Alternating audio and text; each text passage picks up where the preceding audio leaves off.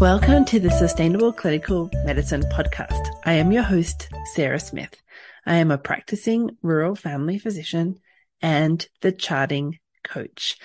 This is the podcast for physicians and advanced practice providers who are ready to step back from the busyness of their clinical day to share ideas, question everything, and redesign their clinical day. We are redesigning clinical medicine to create sustainable clinical days and create time for our lives outside of medicine. Join us for discussions with world experts who are helping design sustainable models of clinical medicine and the physicians or clinicians who have discovered or designed sustainable models of clinical medicine for themselves. Welcome back, everybody. So we are interviewing today Melanie Argo. This is one of my physician coach friends, but she also does a significant amount of work with physicians working in their clinical day. So I am going to let you introduce yourself. Thanks so much for coming. Hey, Sarah. Oh my goodness. This is so awesome to be with you here this morning. I feel like I know you really well just through your work and seeing you in the community and all the goodness you've been bringing to physicians in charting. I am a internal medicine doc. I live in Athens, Georgia. I currently work in outpatient setting, and I'm married. I have two boys that are 17 and 25, and I think you just wanted me to introduce myself a little bit. I discovered coaching about 3 years ago. I was completely burned out and didn't even know it. I had, over the years, I'd been in practice for a little bit, right at about 20 years. I'd gained a lot of weight and had found coaching through weight loss. And as I discovered coaching, the weight started coming off. And the next thing I knew was that my relationships were getting better. My time at work was getting better, and just realized that I had been putting all of my eggs in the basket of work, but work was bleeding into everything. So I was spending about 60 hours at work. And the first thing I did when I realized that I was really diluting my pay by spending those extra 20 hours, that to me was a huge motivator. I used to, like a lot of women physicians, I would wake up on Saturday and Sunday before the family got up at about 6 o'clock, and I'd chart from 6 to 9 o'clock in the morning, thinking I'm not hurting anyone because everyone else is asleep. And that was the first thing that I got rid of, was those morning hours. And it was amazing. Once my mind shifted to think that, okay, no, I'm not doing this anymore. All of a sudden, those little excuses when I was tired at the end of the day, instead of thinking, oh, I'll do this on Saturday, I just started pushing through those feelings of overwhelm and anxiety just to get it done, because I knew I wouldn't have Saturday and Sunday. So I finished that and ended up getting my own personal coach, and things just got better and better. And I thought I would go into administration because I just really loved the coaching. And so decided I would become a coach and maybe apply for the chief medical officer at my job. That role was new and up and coming, and thought I would apply for that. And then I realized that their agenda would be completely different than mine. So at that point, I just sort of decided that I didn't want to do that, and found that I've spent the last 3 years helping physicians in a variety of ways, mostly female, but I do have probably about a fourth of my practice are male physicians that I've helped. So, and that's me pretty much. So I work clinically. As of this year, I went to 3 days a week. I work Mondays, Tuesdays, and Wednesdays, and I'm off on Thursday and Friday, where I do my coaching work. Nice. Okay. So now I'm really curious. So you had work to do on Saturday and Sunday morning, and then it sounds like you decided that's a no. I'm not doing that anymore. But where did that work get absorbed to? So for those of us who are still in that moment of, well, there's 3 hours of work on Saturday and 3 hours of work on Sunday. Now, where am I going to put that? It sounds courageous. So tell us a little bit about that shift, if you can remember. Yeah, a lot of that shift was that I would find at the end of my day when I was tired and when I was overwhelmed and when I was anxious, my mind would immediately go to, you don't have to do this now. You can just do it Saturday. And so I started identifying that thought and saying, no, I can do it now. And I would say, it's okay. You're just feeling anxious. And I had to really work through that anxious and overwhelmed feeling and tell myself, you know what, Melanie, you really want to put this off because you don't want to feel this feeling, but it's okay. It's just a feeling. Mm.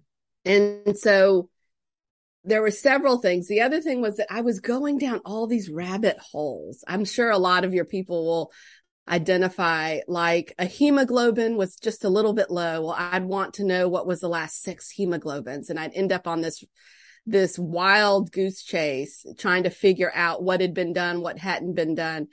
And I think I just got a lot better at making decisions with the information that I had in front of me, instead of feeling like I had to go back and look at a bunch of different things.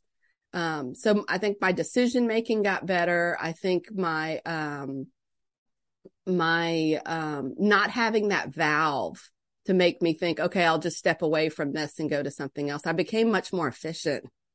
That decision making is very interesting, because I see that a lot, where you just get stuck in a rut where you just feel like you're spinning around in that inbox, doubting everything about whether it be your clinical practice. You're just tired. At the end of the day, your brain is tired. And if that's when we're doing this difficult work, like the inbox is a significant amount of work, because you are making those high level decisions still.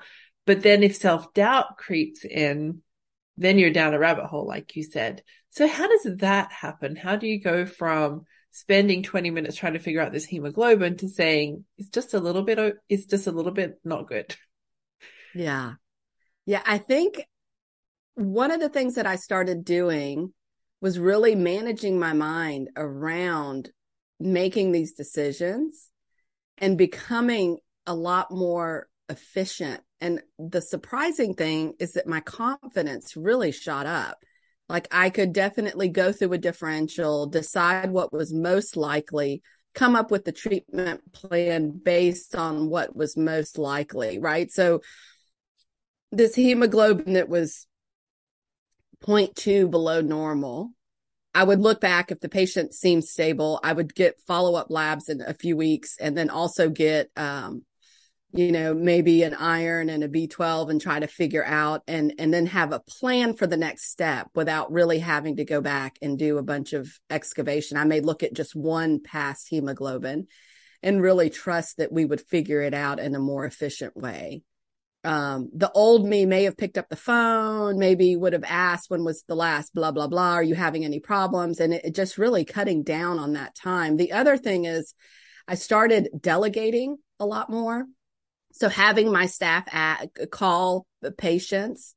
I started not getting on the phone nearly as much as I had in the past, and having my staff ask key questions or bringing the patient back quicker so that I could talk to them in person and not waste the time there.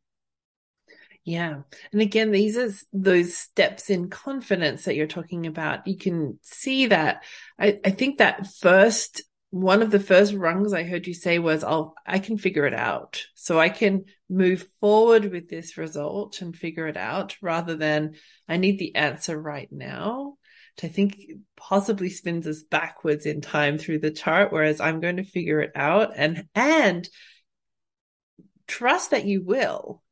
That's that level of confidence, right? Yes. And trust that I'll figure out a piece of it, right? I don't have to solve this mystery, but I can for sure add another piece. Like, is it iron deficiency? Is it B12 deficiency? And I could gather information instead of what you said. I don't have to go back and be the detective and interview everybody and their sister and figure out who did it where, so to speak. Yeah. Even the process of delegation can feel really scary. Letting somebody else do work that you've been doing for years. Can you tell us some of the things that you delegated that you, and like an example, if there's one there? Yeah. So thinking about, I discovered this belief that I had, and that's that I don't trust the medical system, which was so undermining, right? It had me checking. It had me micromanaging. It had me doing things myself and bypassing the people that are there to help and support, to support me. I started making the assumption that they were capable and giving them things with very specific instructions and sort of letting go a little bit. So for example, let's just go back to, you have an abnormal lab. I would have, the nurse call them back. Hey, I don't have a colonoscopy listed. When was it? Have you noticed any blood loss? Have you blah, blah, blah, some really pointed questions, and then giving them a decision tree. If the answer is no, let's have them go for blood work in 2 weeks and see me in a month or whatever. So I started having more confidence in their ability and started deciding that they came to work to do their best and that their best was going to be good enough. Sounds like you also helped set them up for success did you help them with that decision tree on what you would do with the answers to those questions? Yes.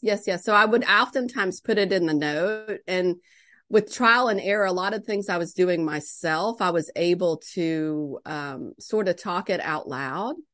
And as we started talking, they really, my medical assistant ended up figuring out a lot of what I like and don't like, and started sort of doing some things without me asking her to. And she really enjoyed her job a lot more, right? She wasn't just bringing back patients.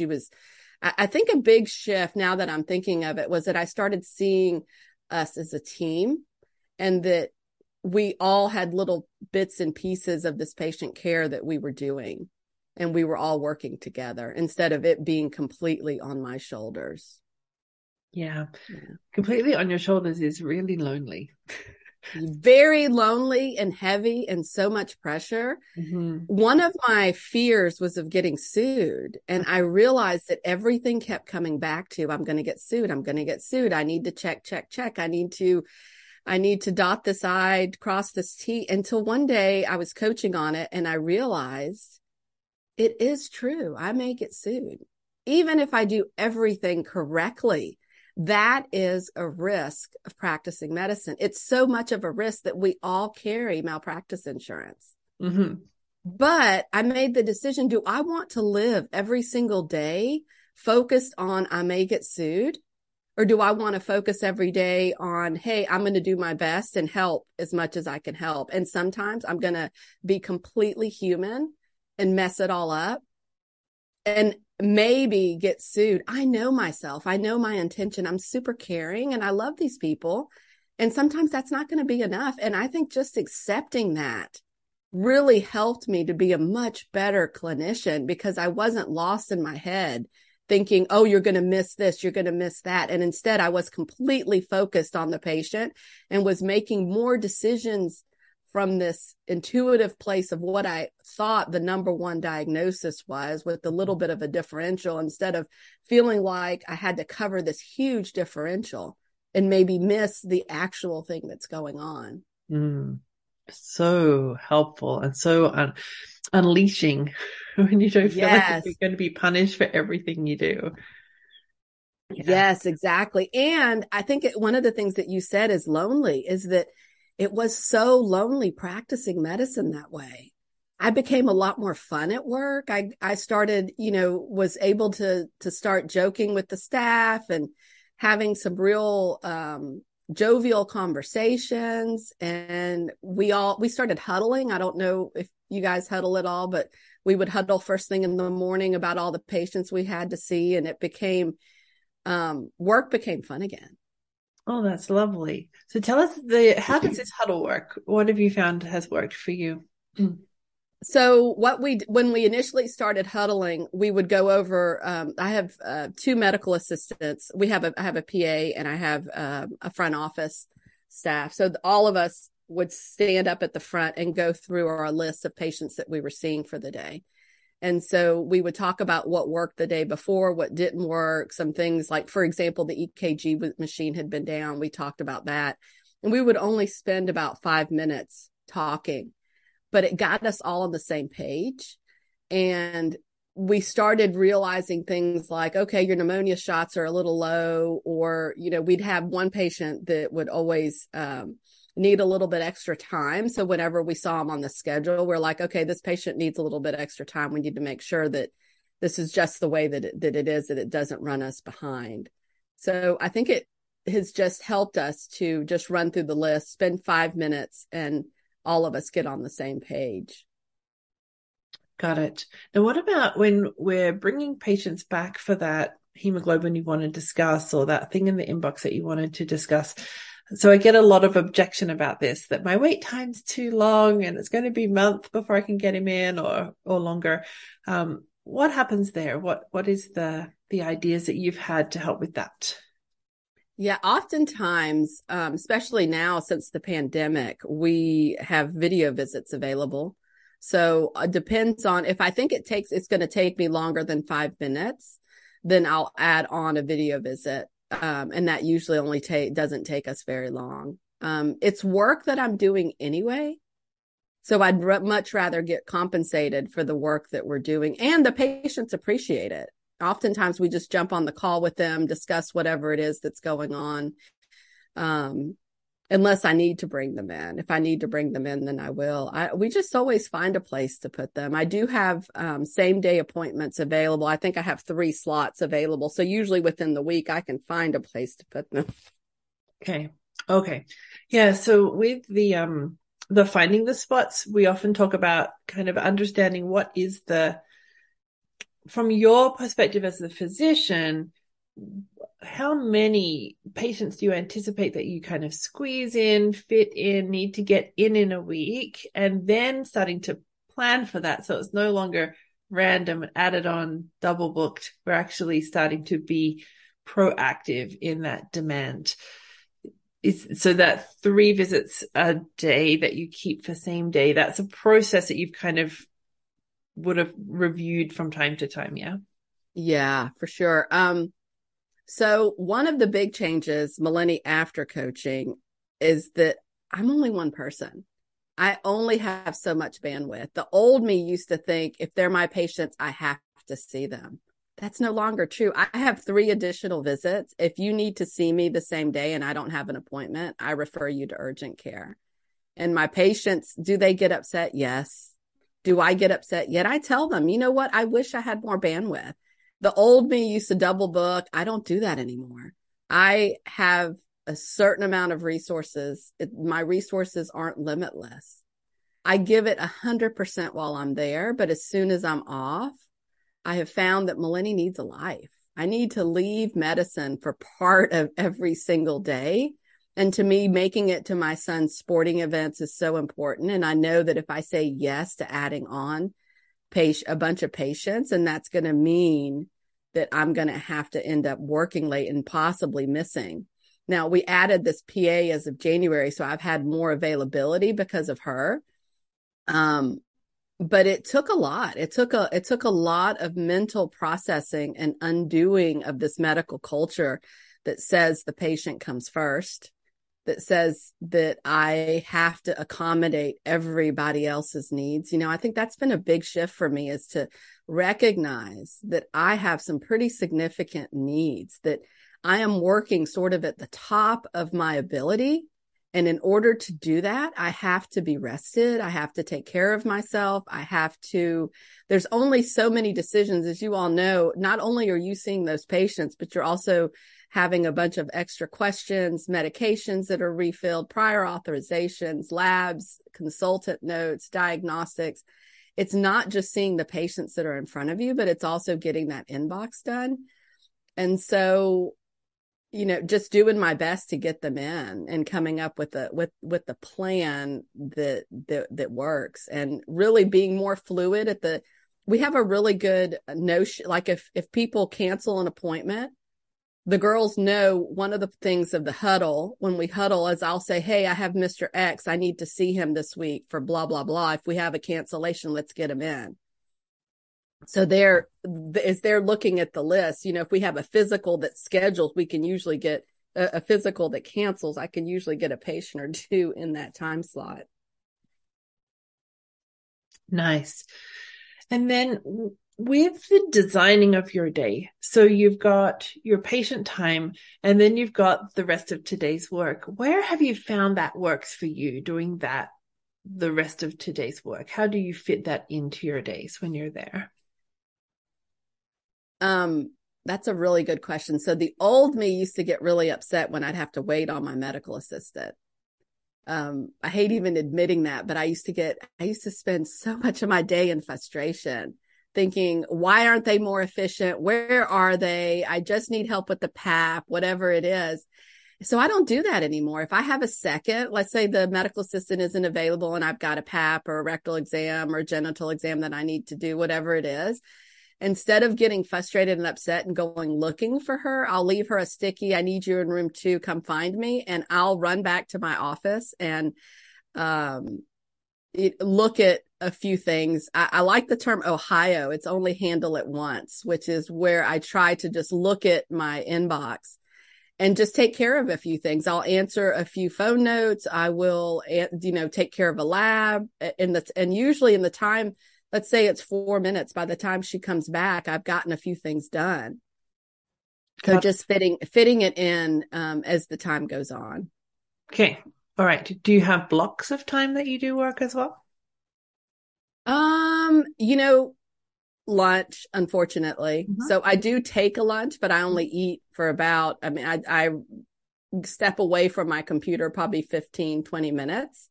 And the remainder of the time I'm working on my inbox. At the beginning of the day, I have about 30 minutes. And at the end of the day, I have about 30 minutes.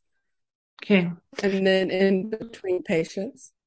Yeah. Yeah.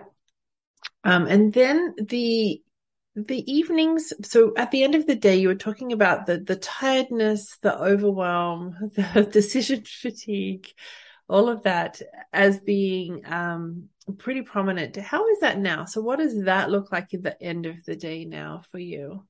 Oh, it's still there. One of the things I often coach on is I like to think of it as willpower.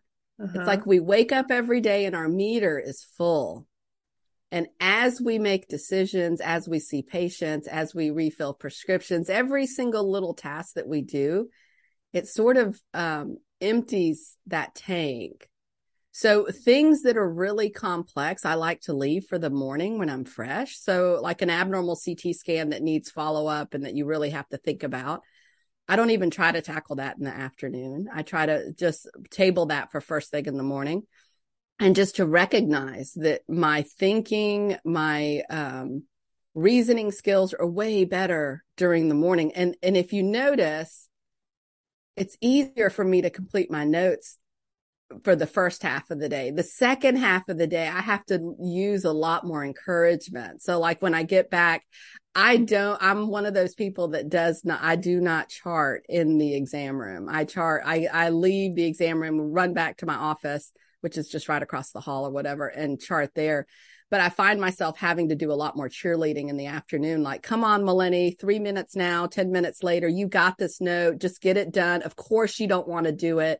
Yes, you think it'll be easier later, but it won't. And that my mental chatter really, really increases in the afternoon. And just recognize, it's not just me, it's everybody, all of us. As our day goes on, your willpower adjusts, your energy level, your pizzazz or whatever you want to call it is definitely down as the day goes on, and just accepting that that's just a fact. Got it. So we've got human physiology, and then we've got, and what I loved is you called yourself a cheerleader. So my cheerleader comes out in the afternoon. I think that for many of the physicians, I'm listening to what their afternoons sound like, and it's dread and it's overwhelm and it's too hard and I can't do this, and I'm why me? Why does it have to be like this? And this is so unfair. The system's broken. I can't believe they make us do this. Like there's a lot of the opposite of what I would call cheerleading. So this is like profound for some of the people listening here. Yeah, it was life-changing for me because I had this voice in my head that was almost adding resistance to everything I did. Like, this is ridiculous. This is taking forever. Patients are so inconsiderate. My staff isn't helpful. And it was, it's like imagine someone outside of you yelling all this stuff at you all day. It's heavy. It makes the day go by so incredibly slow. And it's just, yeah, it's a lot of scarcity. And as soon as I started hearing that voice, do I still hear those things? Yes. But now I have this new voice, which I always tell my clients, I said, you know what? You have an inner cheerleader. You have put her in a locker somewhere and you've stuffed her in there. You need to go open that locker, help her up, dust her off, and give her a megaphone.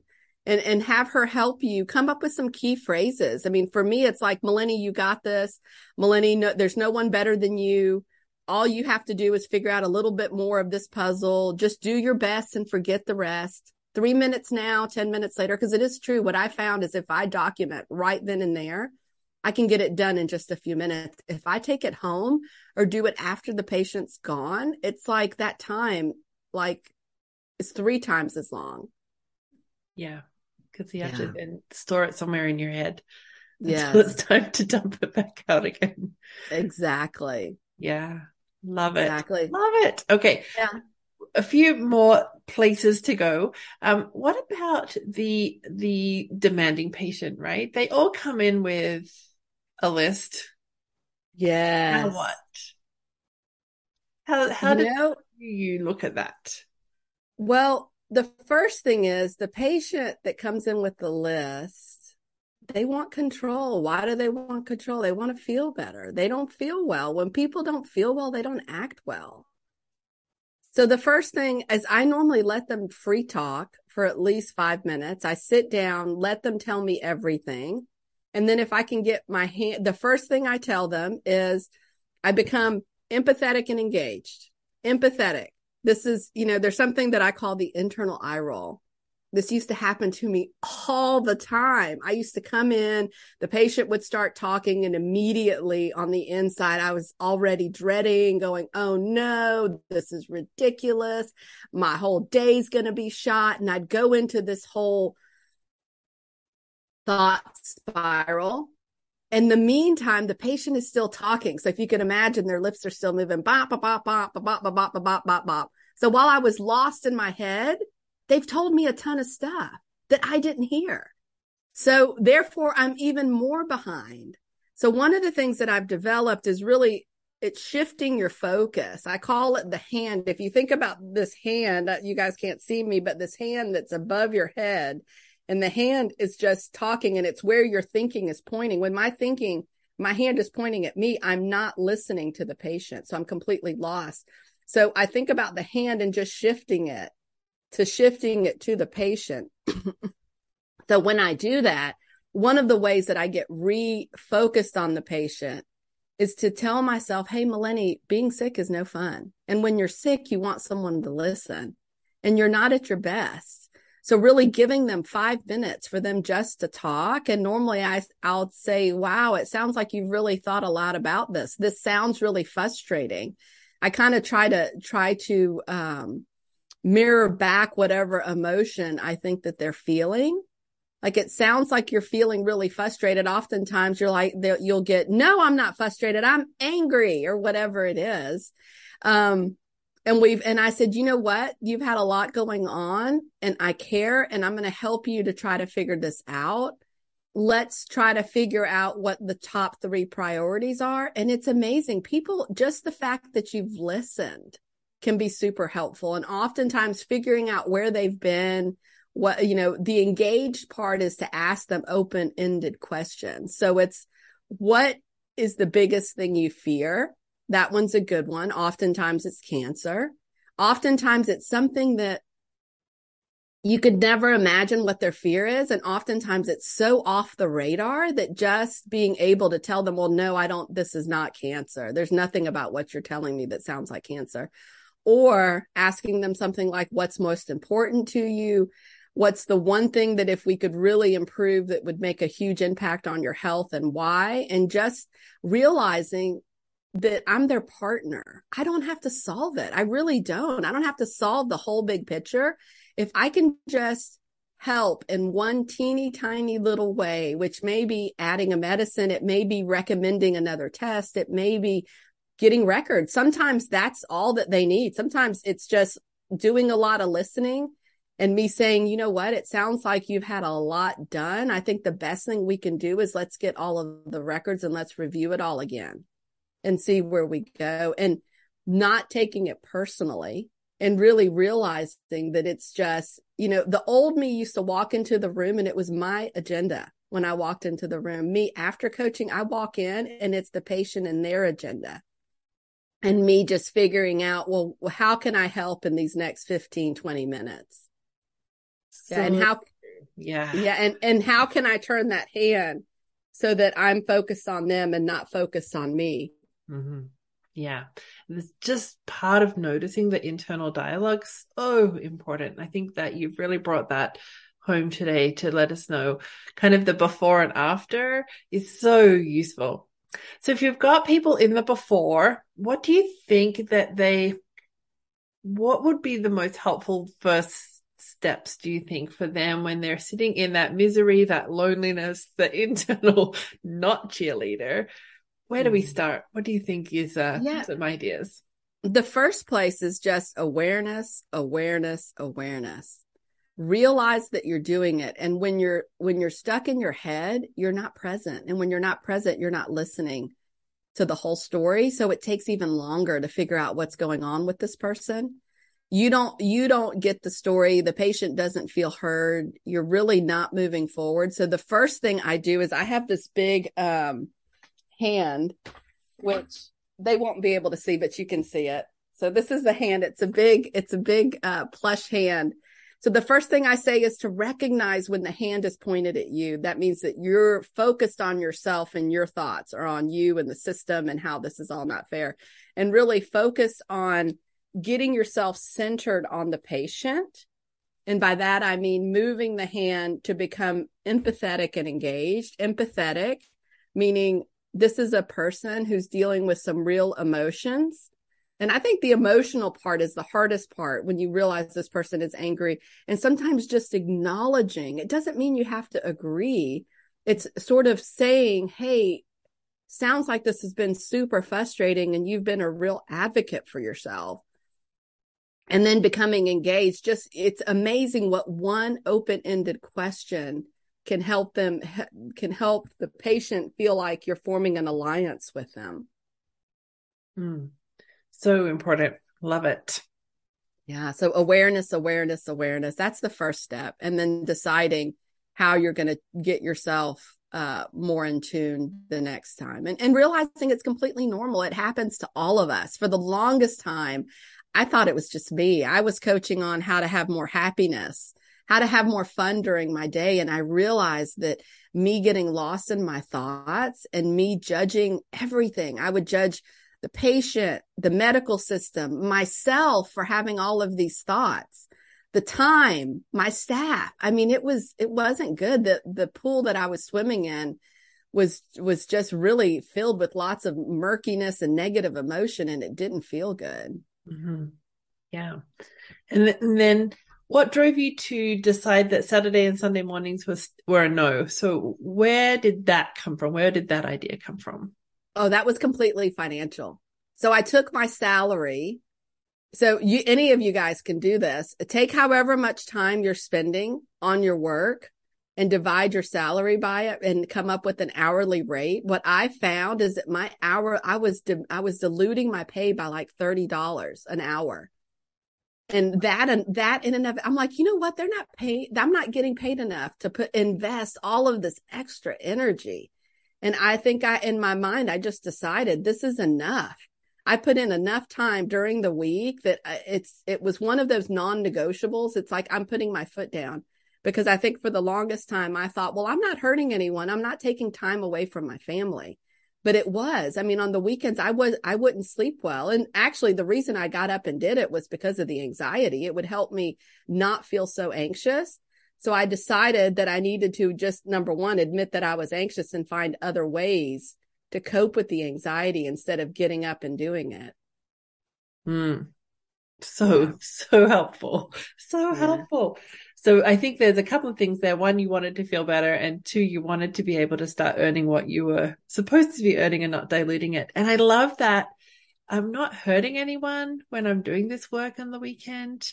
And then you realize that you are, because you're not showing up as your best self. Yes. And having the life you wanted outside of medicine, like you said. Yeah, for sure. So many of my docs are used to just not paying attention to them. It's almost ignoring their own needs and just pushing through, because that's what they've always done. I recognize that after 20 years in medicine, I really was just sort of numb to my own needs. It's just, I always put all my other needs out, my work needs came first, or my kids' needs, and my needs came last. And part of the healing has come from realizing that I'm human and that I have needs and that I deserve things like lunch and going to the bathroom and setting limits on how much I expect of myself. Well, thank you so much for your wisdom today. I think that we have learned so much from you. I really appreciate you being with us today. Thank you, Sarah. Thank you so much for all that you're doing. I definitely think you're changing medicine, helping physicians in their charting, which is such a big part of our job, unfortunately. And thank you for being a trailblazer and for leading the way and for bringing so many awesome guest coaches into your program and for just leading the pack. It's just awesome. Thank you. Thank you. Thank you for having me today. Have a great rest of your week. You too. Bye-bye. Thank you for being part of the Sustainable Clinical Medicine podcast. If you'd like to learn more or join us to help you get home with today's work done, go to chartingcoach.ca. There you'll find all the information on the Premier Lifetime Access Charting Champions program that is helping physicians get home with today's work done, with all the proven tools, support, and community you need to create time for your life outside of medicine. We would love to see you there. Until next time, thanks for listening.